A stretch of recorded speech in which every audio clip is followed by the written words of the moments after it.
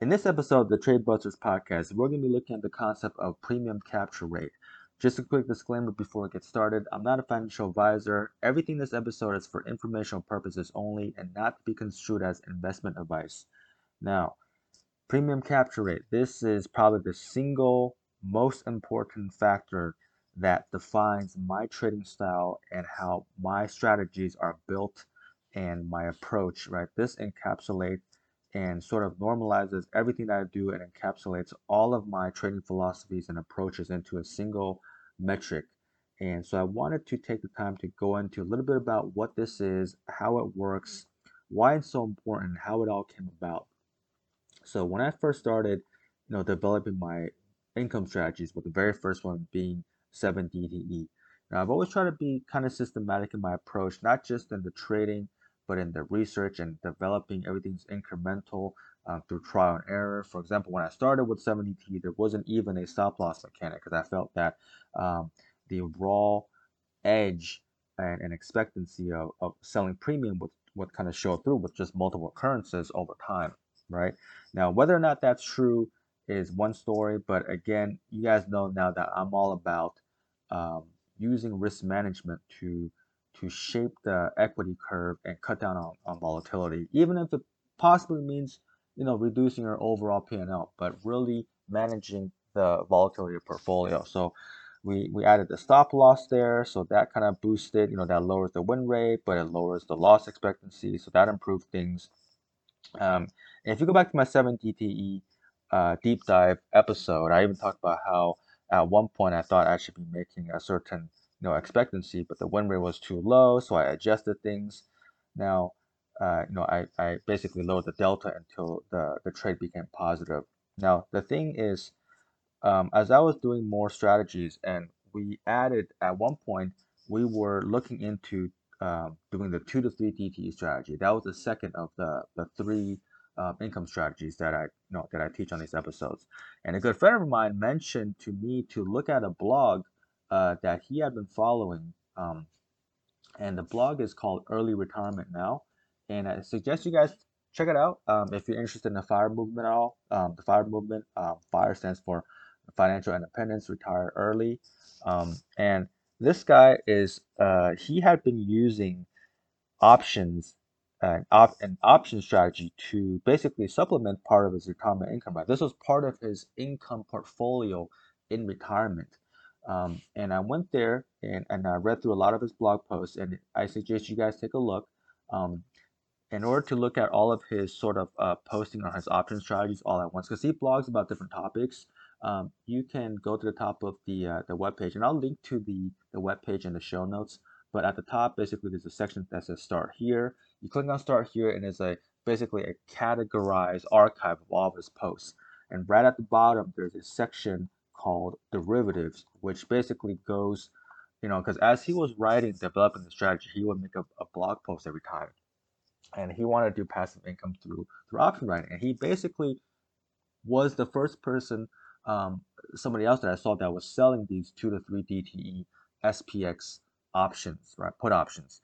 Now, the thing that really rang for me was as I was reading through these articles, one of them he mentions this idea that he kind of budgeted for the loss amount, right? So, because if you're using this as income, right, you don't expect to make the same amount of money every single time or every year or every month, for example, but you want to have a consistent amount of income. So you need to know how much of your profits to actually take out of the account to not overdraw the account, right? Because you may be having a good month where you make a lot, and then a bad month where you make less, or some period of time where you don't make anything.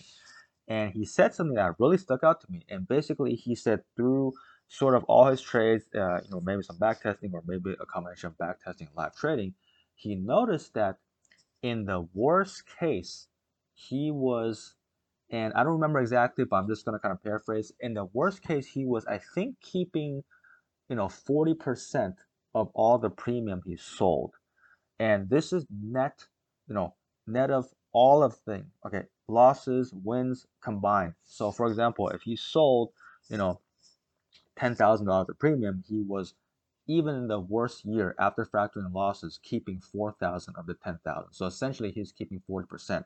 And since he said that 40% was the worst case, I think he budgeted, essentially budgeted his income from the strategy to only keep 25% or something conservative. Again, the numbers may not be exact, but that's kind of the concept. And he didn't use the phrase premium capture rate, but this is essentially how it stuck out to me. And it was like, wow, basically you're trying to budget for um, how much of your premium you actually keep in the long term, with your strategy and with the mechanics. And one interesting thing that there, and this may be coincidence or maybe this is just the way the math plays out. If you guys watch Tasty Trade, there's been a few times on air where people called in or wrote in and asked Tom, like, how much of your theta do you expect to keep? Now, theta is time decay, and basically that translates to how much of the premium, because when we sell out of the money, we're trying to sell premium, right? We're trying to capture the time decay. Um, how much of the theta you expect to keep in a given year? And Tom basically said 25%.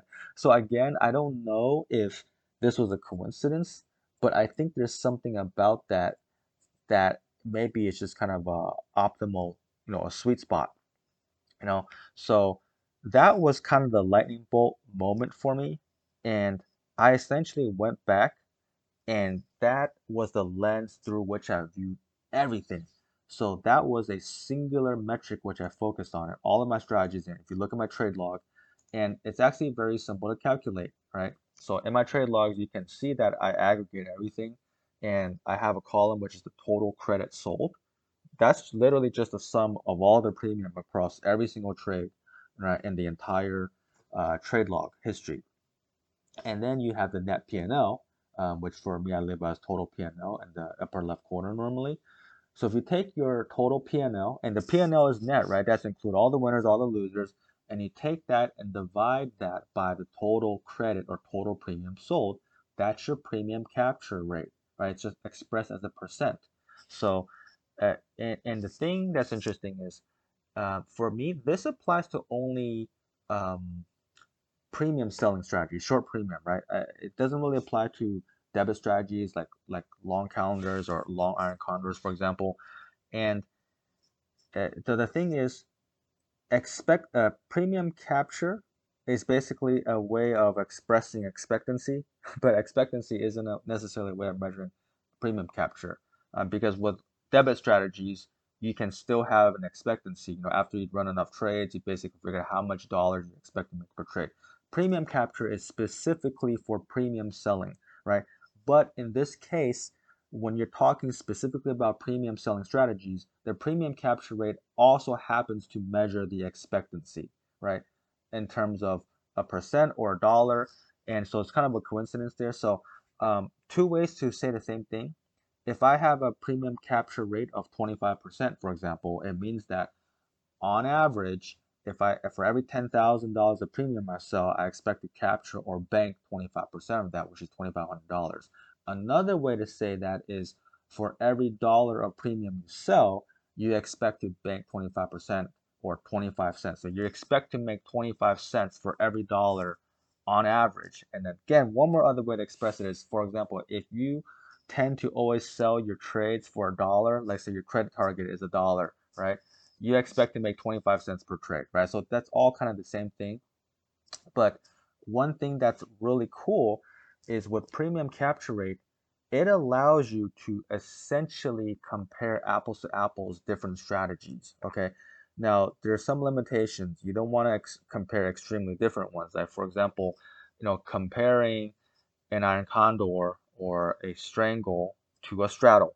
And the reason is because, you know, naturally, when you have lower premium that you sell, when you sell out of the money options, you want to try and capture as much of that as possible, because otherwise, if you make too little, like we talked about this in the past, slippage and fees kind of eat up a lot of the profits. But for strategies like a straddle, where you're selling at the money, you get this huge shot of premium.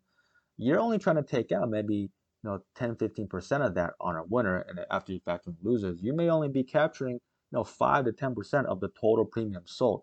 So one thing to keep in mind is it's a good normalization factor for similar strategies, but you have to always keep it in context, and you can't compare very different strategies. So and one way to look at it is like, you want to have a pretty healthy premium capture rate when your premium pool or premium sold is not that high, right? With a straddle or at the money strategies, you're selling a huge amount of premium.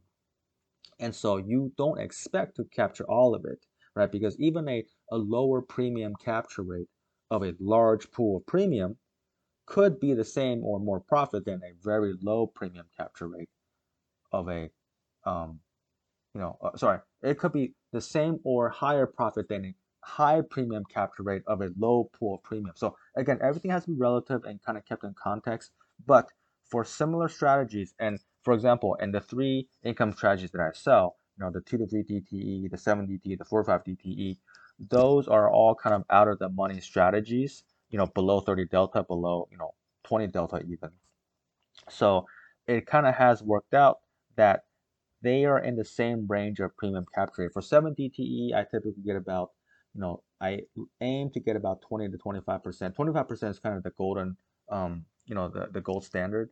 And I have found recently that with the 45 DTE and 2 to 3 DTE, with kind of some of the improvements we made, we pushed those a little higher to about the 30 to 35% range. And again, that actually makes sense because with the 5 delta, you know, we're getting not a lot of premium for the notional risk, but what we're getting is a high win rate, and thus we expect to have a high premium capture rate. That's the trade-off.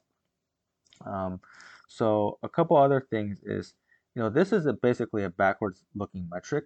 We can't know what it's going to be moving forward because you don't know what your win rate's going to be moving forward. And that's just the way, I've always said with my strategies, we're kind of fixing the win-loss ratio. So we don't know what the win rate's going to play out as, but we try to engineer it in a way where by choosing a delta, for example, we try to push the win rate high enough, and thus you get that positive expectancy or positive premium capture rate. And premium capture rate is also sort of a measure of the efficiency of your trading. When people compare different strategies, traditionally one way people like to look at it is kind of return on capital, which makes sense because if you're trading different strategies with different sizes, different notionals, maybe using different allocations, you want to have something to normalize it, right? But the problem with ROC, return on capital, is it can really be skewed by things that aren't always a good idea. For example, you could, people talk about a very tight credit spread, right? That really reduces the amount of capital that a trade takes. And so if you squeeze the amount of capital down that you take, you can get pretty high return on that capital, right? And I've talked about this before. Tight spreads are just a way to leverage. So when you do high leverage, you can basically increase or boost the capital efficiency. But again, that has its own risk. Whereas with premium capture rate, um, that's something that's more kind of independent of the capital requirement. Um, and so again, it just serves as a way to kind of normalize and compare and contrast between strategies, and it lets me anchor and figure out if I'm kind of on track um, statistically the way the strategy is running in the current year versus either the back test or what I anticipate going forward. Now, another interesting aspect is, think about rolling a trade, for example, and I'll just use kind of a simple example. If I sold a put for a dollar, and let's say I had to roll it twice, right? And let's say so I'm selling.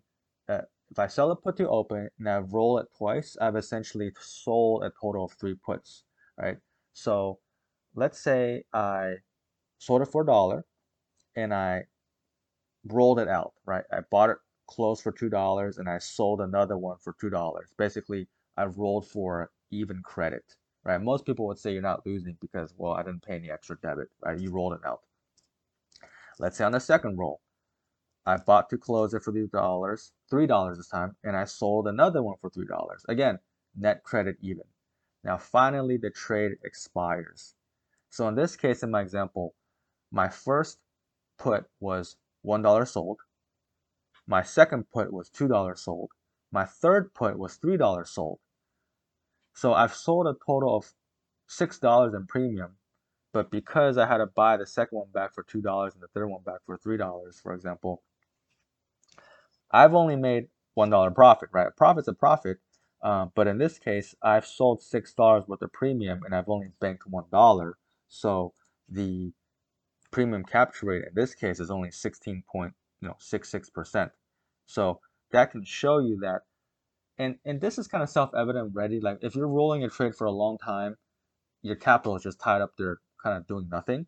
So whatever profit you make at the end is lower in respect to how long the the PNL per day is going to go down if you're in that trade for a long time only to make a little bit, right? So that's kind of self-evident, but again, this is just shows you that it's another way of manifesting. You can see that playing out. The fact that your premium capture rate is so low just by virtue of rolling this trade over and over again without collecting that much more credit.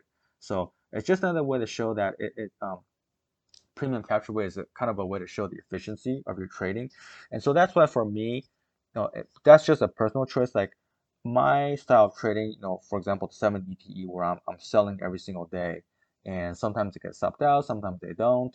But yeah, I'm viewing each trade independently as a separate occurrence. You can almost think of getting stopped out and opening again as rolling, as kind of a pseudo form of rolling, right? Because I'm putting on so many occurrences, like who's to say I'm not also rolling my trades, right? But again, that's just another way to look at it. So every single trade is looked independently, and I aggregate the metrics across everything out of all the credits, then take the P&L divided by the total premium sold, and that's where you get um, the premium capture rate.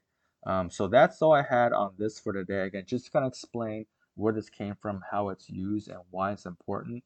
But knowing this, moving forward to the next couple episodes, we can finally start tying together and wrapping up what I've been, I refer to as sort of the masterclass series and these first few episodes of the podcast. Because understanding this premium capture rate and where I'm coming from, we can next episode we can talk about the sizing of the trades and then finally kind of combining everything into the portfolio and running the entire ensemble. So once again, if you guys don't know already, you can go to my trading page at www.thetradebusters.com to look at my all the strategy pages. You can look at that first essay that I wrote about premium capture rate. I basically use some examples from that. Look at my trade logs, look at the premium capture rate, and kind of see how that plays out, um, and find all the strategies and mechanics, everything there. Also, you can follow me on Twitter at the Trade Buster. I do kind of post on these new episodes, or maybe sometimes just other thoughts that I have. And the podcast is now available across most of the major apps: Apple Podcasts, Spotify, all the major ones. Please, if you get a chance, take a minute to like, review, and maybe follow. That does help with the uh, basically the distribution and the algorithm giving me kind of more exposure for the podcast. So that would definitely help, and I really appreciate that. But that's all I have for today. Hope you enjoyed this one. I'll see you guys next time.